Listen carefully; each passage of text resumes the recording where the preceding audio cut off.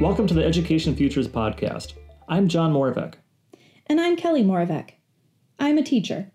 It's not just what I do, it's who I am. I have worked with all ages from preschool through graduate level, and regardless of the age, I love facilitating learning. Kelly and I have some very different backgrounds.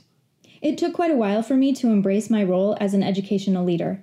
I used to call myself an accidental leader because I never sought out leadership opportunities. Rather, I would find myself in a leadership role, having been put there by someone who knew my strengths or taken it on myself when I recognized the need. I rarely shared my opinions unless it was something I was extraordinarily passionate about, because I thought no one would be interested in what I had to say, or that I might accidentally offend someone. My last few years as a classroom teacher, I found myself being asked to implement new structures and initiatives that were in direct opposition to what I felt was right for kids in general and my students in particular. My last year as a K-12 classroom teacher was emotionally challenging because I was faced with the daily decision to either do what I felt was right for kids or do what I was being told by my school administration, district, and state. As a result, I left the classroom. And that's when I found my voice as an educational leader and advocate for all kids.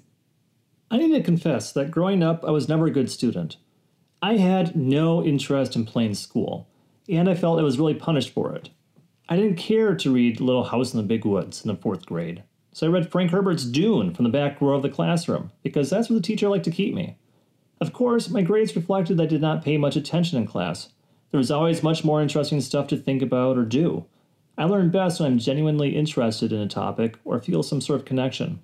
From the 6th to 10th grades, I took Spanish in school, and I performed horribly.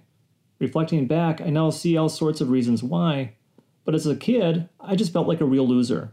The school environment did not help. In 11th grade, I had a breakthrough. I was lucky enough to spend a year in Czechoslovakia as an exchange student. I was in what is now Eastern Slovakia. It was really on the edge of Europe, and then it was far away from the comforts of my own language and culture. And you know what? I learned Slovak, and it wasn't because I had a teacher and a textbook to tell me how. So this got me interested. How is it that I failed at learning an ounce of Spanish over so many years and suddenly picked up a very different language without even feeling like I was learning?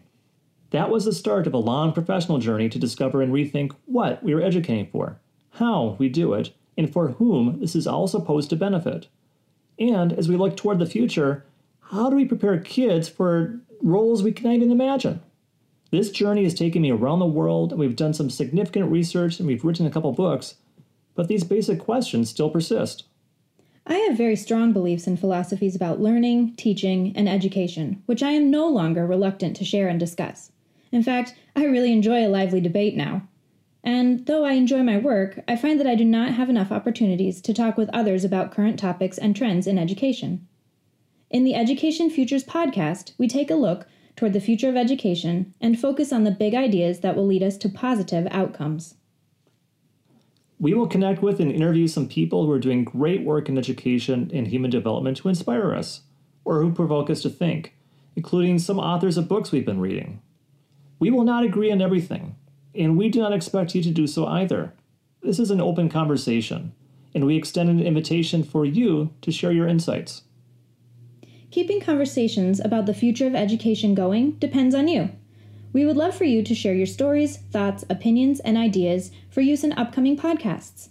Please email John at educationfutures.com or Kelly at educationfutures.com and visit us at www.educationfutures.com to engage in the discussion on evolving learning and the future of education.